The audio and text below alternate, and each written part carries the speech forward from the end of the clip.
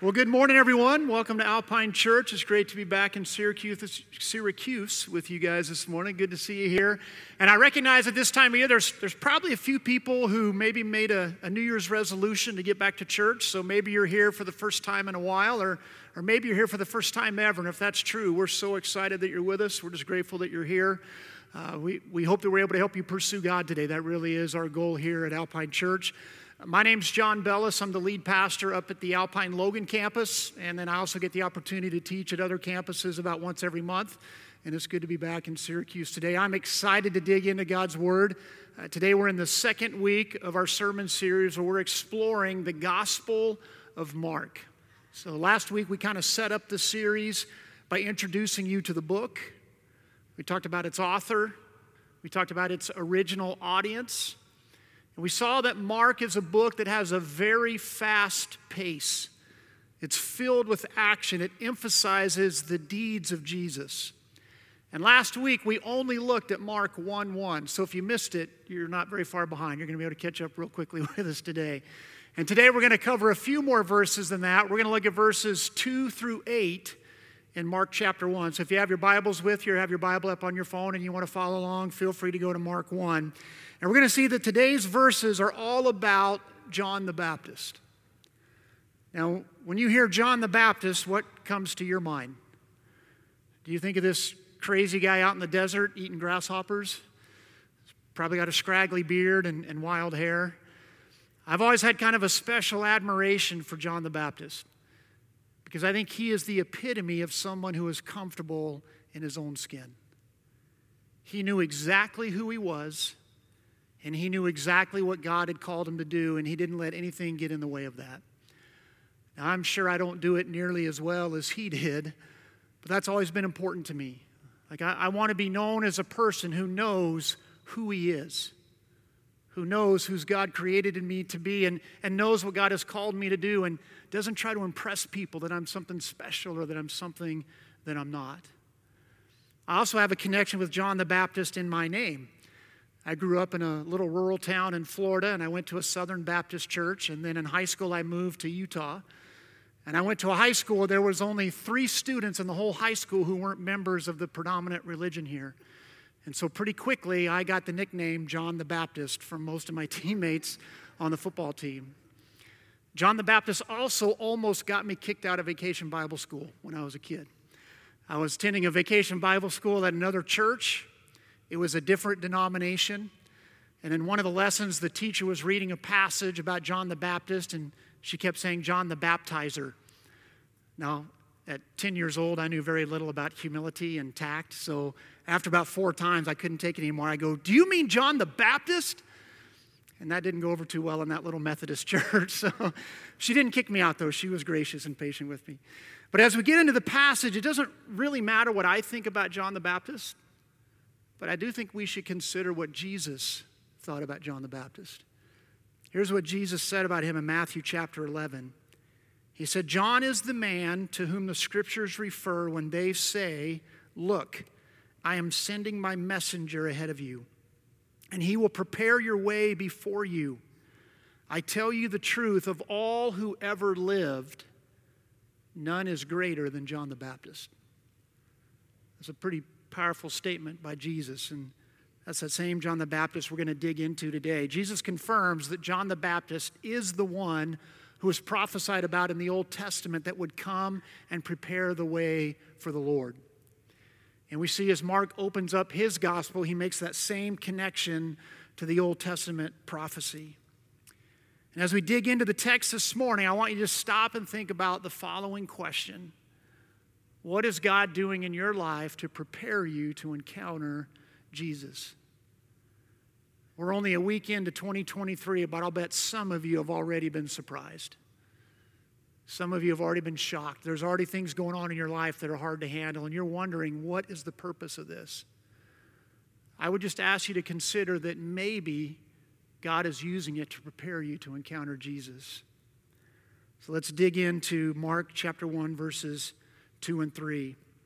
It says, it began just as the prophet Isaiah had written, look, I am sending my messenger ahead of you, and he will prepare your way. He is a voice shouting in the wilderness, prepare the way for the Lord's coming, clear the road for him. And when we see that phrase, a voice shouting in the wilderness, we might think that that strictly refers to the fact that John didn't go into the synagogues. And John spent most of his time out in the desert. But for the Jewish nation, the word wilderness had a history to it. It had a context to it. It's a lot deeper than what we probably just read. So if you remember back when the Israelites were freed from Egypt, they spent 40 years in the wilderness. And so for the Jewish culture, wilderness was synonymous with discipline and with disobedience. And they didn't spend 40 years in the wilderness because the journey took that long. The journey should have taken less than 2 weeks. They spent 40 years in the wilderness because of their disobedience and because of their lack of faith. And as they were getting ready to enter the promised land, finally, after those 40 years, Joshua says the following about the wilderness in Joshua 5:6. It says, the Israelites had traveled in the wilderness for 40 years until all the men who were old enough to fight in battle when they left Egypt had died. For they had disobeyed the Lord, and the Lord vowed he would not let them enter the land he had sworn to give us, a land flowing with milk and honey. So in a sense, the time in the wilderness was also a time of purification. God needed to do some things in the hearts of the Israelites before they were able to enter the land he had set aside for them. And one of the things he was trying to do was show them that their disobedience had consequences. Because there were going to be consequences if they disobeyed him once they entered the promised land. And if you know anything about the story, you know that once they entered the promised land, they did in fact disobey God over and over and over again, and eventually they had to face the consequences. Eventually God lived up on his promises. And at a time when Israel was facing some of those consequences, the prophet Isaiah spoke about the coming Messiah, and he spoke about the one who was going to come ahead of him to prepare the way. And we read about that in Isaiah chapter 40. Isaiah says, listen, it's the voice of someone shouting, clear the way through the wilderness for the Lord. Make a straight highway through the wasteland for our God. Fill in the valleys and level the mountains and hills. Straighten the curves and smooth out the rough places. Then the glory of the Lord will be revealed, and all people will see it together. The Lord has spoken. So we fast forward from this prophecy in Isaiah to the time of John the Baptist, and we see that Israel is still in the wilderness. Not literally, not physically. They've returned from exile, they're in Israel, but spiritually, they're in the wilderness. Spiritually, they're just kind of playing the part. They're far from God. Now, they were all about religiosity. From the outside looking in, many of them were obeying the rules. Many of them were following the traditions. But inside, they were still rebellious. And they again needed a time of purification. Jesus' coming is imminent. In fact, he's on the earth already as John the Baptist has his ministry. And Jesus' ministry is about to start. And God sends someone to prepare the way. Because as a nation, they weren't honoring him. And I read this and I think, man, so much of this sounds familiar to our country right now. We have a lot of nominal Christians, a lot of people who are Christian by tradition, but they're not really pursuing Jesus. They don't really have a relationship with him. They're certainly not letting him be the authority in their lives. And I think that's even shrinking day by day, even the nominal part of it. See, God had been paving the way for Jesus for centuries. We saw it all the way back in Isaiah. But now that Jesus' ministry is on the horizon, he's about to begin, God sends this special messenger. And he's going to level the hills and the mountains. And he's going to straighten out the curves. And he's going to smooth off the rough edges. That sounds like a lot of work. That sounds painful from a spiritual sense. Right? If you have rough edges that God needs to smooth out in your life, think about the force and the friction and the power that sometimes God has to use to do that. Yeah, I remember when I first moved to Logan, Sardine Canyon was still a 2-lane highway. That's how old I am. And I remember when they started turning it into a 4-lane and they were dynamiting. And when they would dynamite Sardine Canyon, they would just close off the whole thing. You had to go around through Tremonton to get anywhere. That's how much power and force and friction it takes to level the hills, to fill in the valleys, to straighten out the curves. Now, John the Baptist wasn't leveling literal mountains, obviously, to prepare the way for Jesus. He wasn't straightening out the dirt roads of his time, but he was clearing away in the spiritual wilderness that Israel was stuck in. I think it's cool that God does some of his most amazing work in the wilderness. That's sometimes where God really shows up. I would imagine in a room this size that some of you feel like you're in the wilderness right now. Some of you are experiencing some of that force and friction, and you're wondering, what in the world is God up to? Maybe you need an encounter with Jesus. Maybe God is preparing the way for you to meet him. Or maybe you've met Jesus in the past, but you need a fresh encounter. If that describes you, I would just ask you to ask yourself, like, what needs to be leveled in my life? What boulders need to be cleared? Is it pride? Greed? A lack of faith? Maybe it's an addiction. And I'm not saying that every time we feel like we're in the wilderness, it's because of sin. It's not. Sometimes it's just because we live in a broken world. But sometimes it is because of our disobedience, just like it was with the nation of Israel. The Bible teaches us God disciplines those he loves. So if you're feeling that discipline, it's because God loves you. It's because God is trying to draw you back. So let him use that time to smooth out those rough spots. Let him use that time to straighten out those curves. And if you're not in the wilderness today, praise God. That's awesome. Who do you know that is? So I'll guarantee you, every one of us knows someone in our lives who's in the wilderness. We know someone who needs to meet Jesus. We should be preparing the way for them to meet Jesus. Because God may not be calling us to be a voice shouting like he did John the Baptist, but I guarantee you God is calling us to be a voice. It might be a whispered prayer with someone. It could be an invitation to a small group, to a Sunday service, to a mentoring relationship. It might be a thought-provoking question you ask your buddy at work. Or maybe it's a gentle conversation where you speak truth and love. But God is calling all of us in here to be a voice. For any of us who have put our faith in Jesus Christ, we have access to the greatest news that's ever been told. We're supposed to tell it. We're supposed to be a voice. And as we see from the story of John the Baptist, if you think, well, I don't think God's calling me to be a voice, God uses all types of messengers. John was a pretty unique messenger. John the Baptist was a unique messenger who boldly spoke God's message. He didn't fit into polite circles because he wasn't about himself or his own reputation. And then Mark gives us a little insight in verse 6. He says his clothes were woven from coarse camel hair, and he wore a leather belt around his waist. For food, he ate locusts and wild honey. You know, this time of year, I know a lot of people who are churchgoers that do the Daniel fast. How come nobody does the John the Baptist fast? Like, I would definitely lose some weight on that thing right there. I would drop some calories for sure. See, John wasn't pretentious at all. He wasn't worried about looking cool or being part of the in crowd. He wasn't worried about impressing people. His clothes were modest, but there's more to it than just their modesty. There's symbolism in his clothes. Because we see that these are the clothes of an Old Testament prophet. If we go back to 2 Kings chapter 1, verse 8, they're talking about Elijah, and it says, they answered him, he wore a garment of hair with a belt of leather about his waist. And he said, that is Elijah the Tishbite. So John the Baptist wore similar clothes to Elijah. But it was more than just their clothes that were the same. They both had a great zeal for God. They both called out sin in the lives of the religious leaders and the political leaders of their time. Both of them had friction with the religious leaders and political leaders of their time.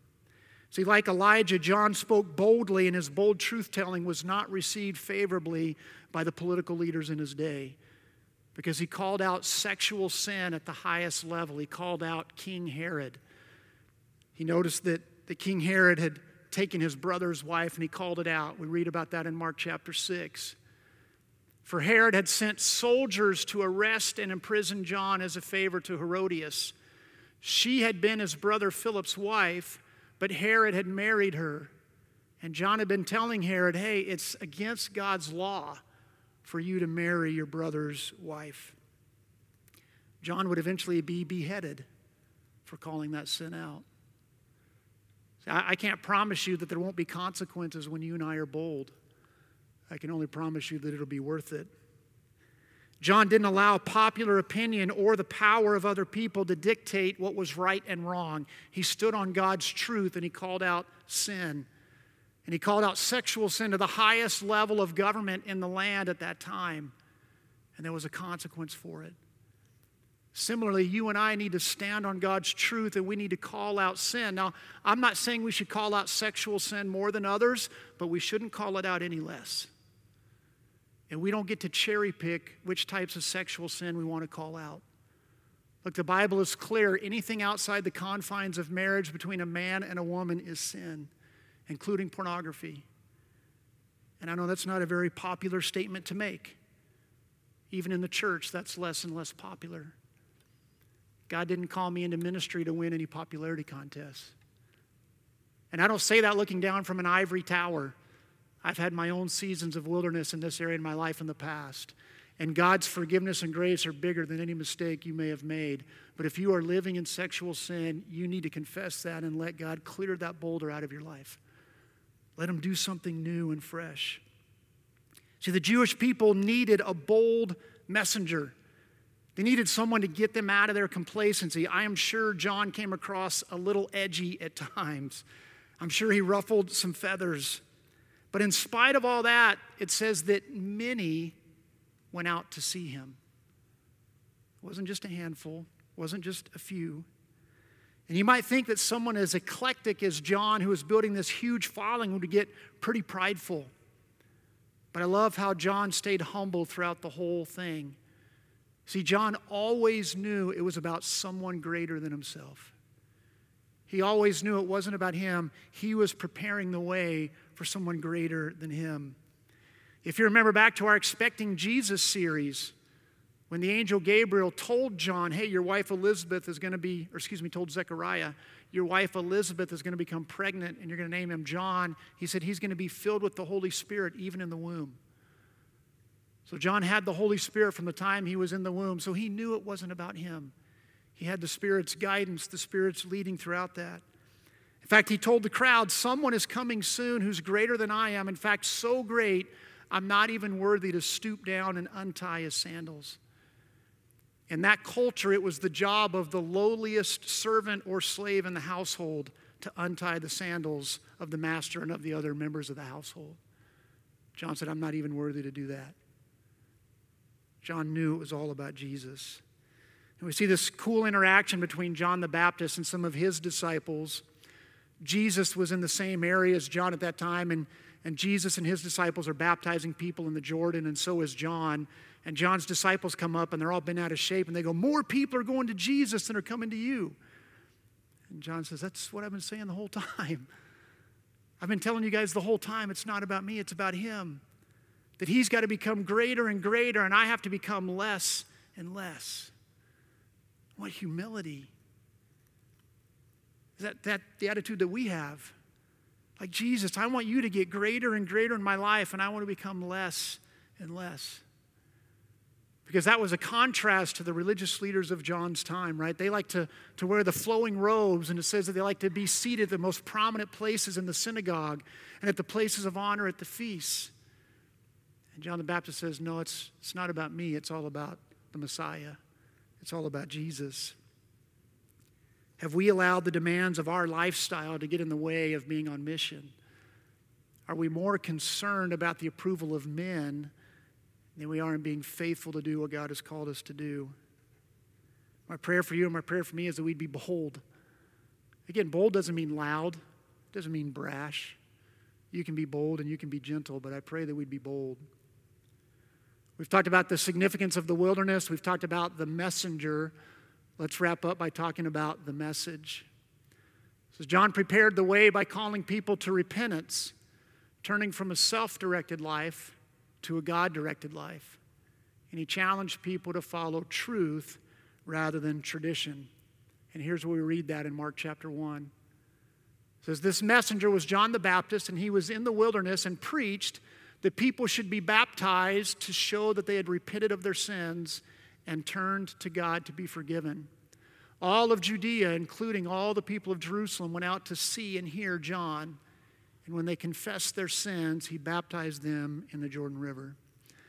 There's a lot of really cool stuff to unpack here just in these two verses. But I want to start with this statement that all the people of Judea, including the people of Jerusalem, went out to see and hear John. So you can bet as all those people are going out to hear John the Baptist that they went out for different reasons. Some of them had different motivations. Some of them, I'm sure, just went out of curiosity.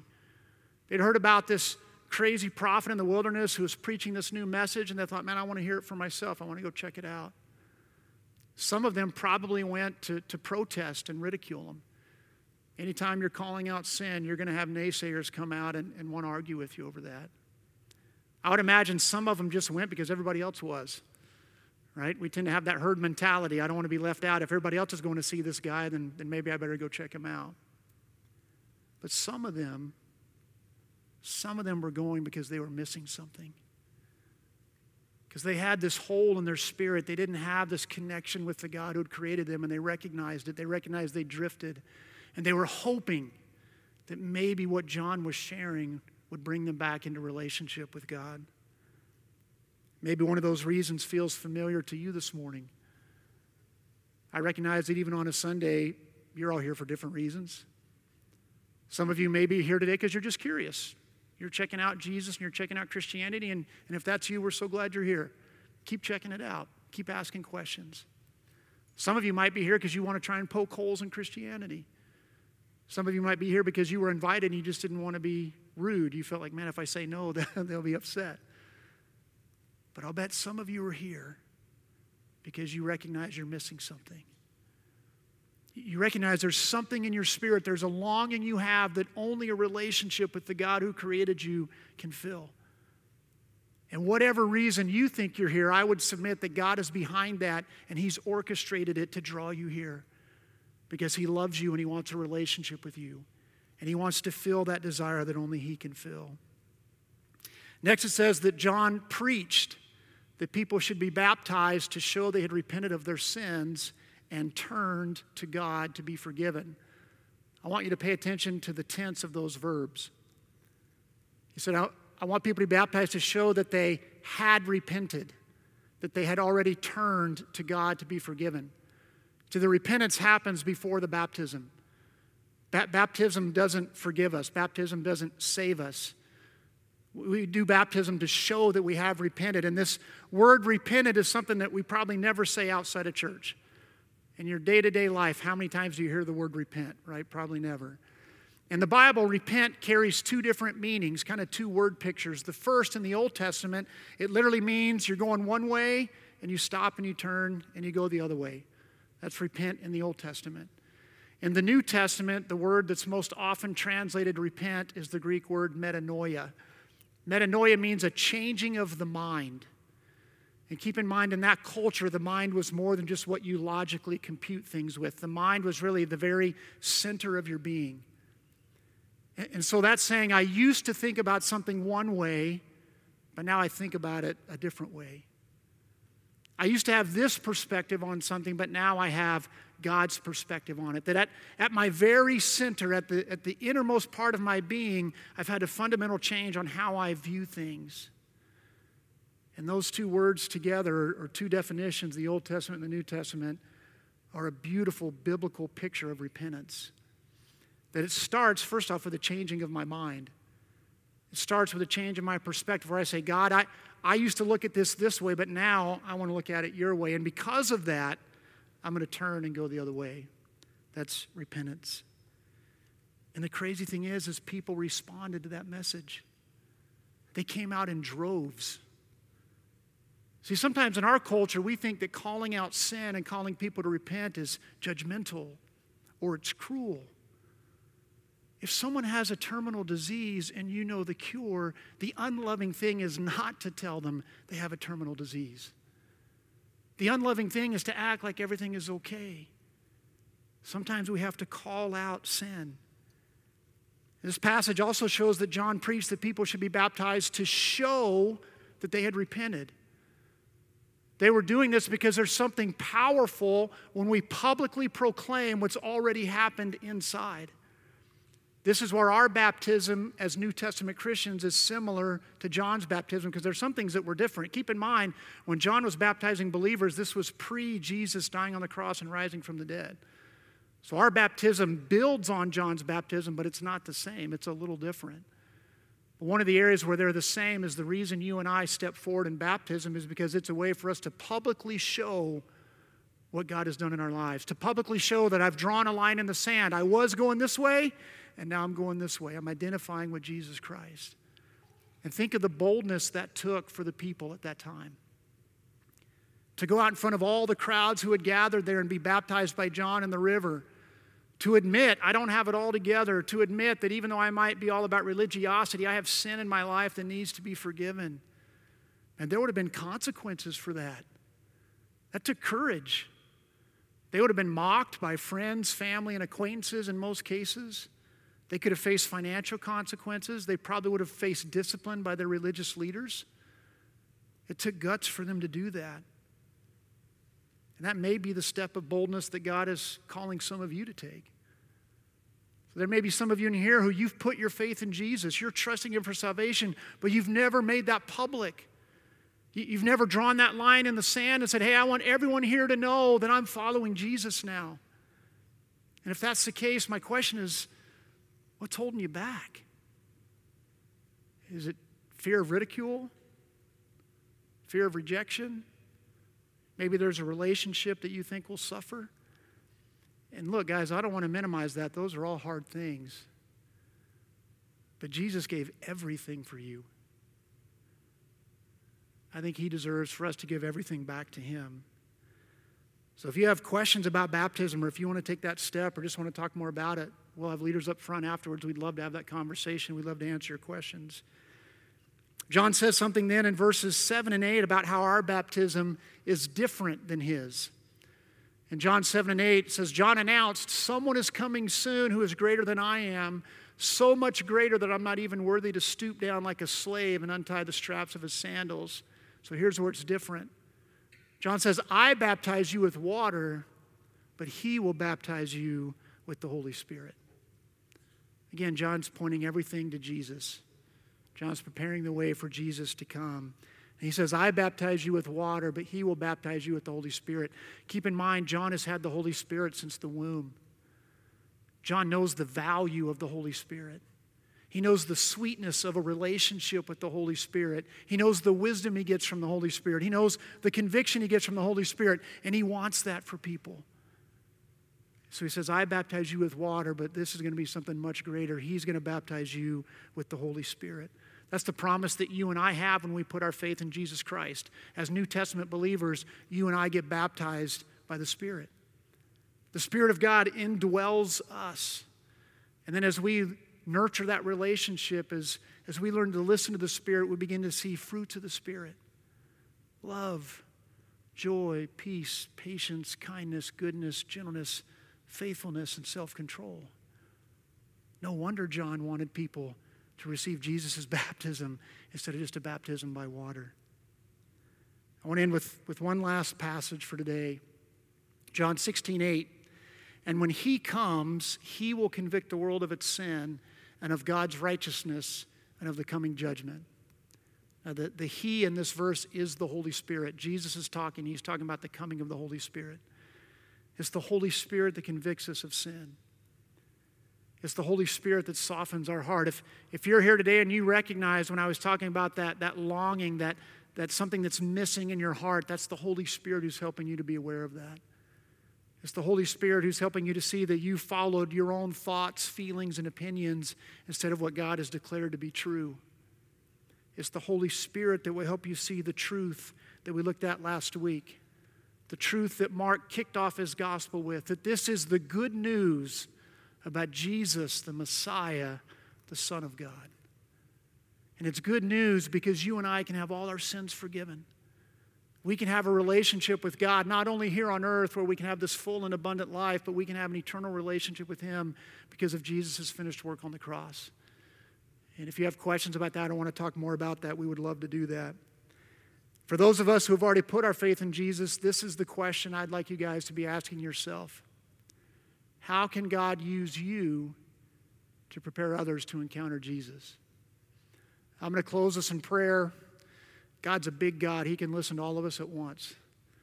So I want you to pray that prayer as I wrap up today. I want you to ask God, how can He use you to prepare the way for someone else to meet Jesus? Ask Him to put a name on your heart. Ask Him to give you an opportunity this week to have a conversation where you get to be a voice that prepares the way for somebody to encounter Jesus. Let's pray. God, I thank you for the opportunity to be part of what you're doing. You don't need to use people to prepare the way, but for some reason you do. For some reason you choose to work through broken people like us, and you choose to invite us to be a part of building your kingdom. And God, I don't know if anyone else in here feels convicted, but I just confess that I haven't taken that call seriously all the time. Even though I'm in vocational ministry, there are days when I'm not thinking about preparing the way for Jesus. And I just ask you to forgive me of that, and I just pray that I'd be more intentional. I pray that on Tuesday at the basketball game, I'd look for opportunities to prepare the way for Jesus. Not just on Sundays, or not just in small group, or not just in mentoring. God, I want to lift up anyone here who has never put their faith in you. Anyone here today who maybe they came today because they were missing something. They felt a longing. They felt like something was off, and that's you drawing them. And I just pray, God, that today would be the day they'd put their faith in you, that they would trust what Jesus did on the cross for them. And I ask all this in His holy name. Amen.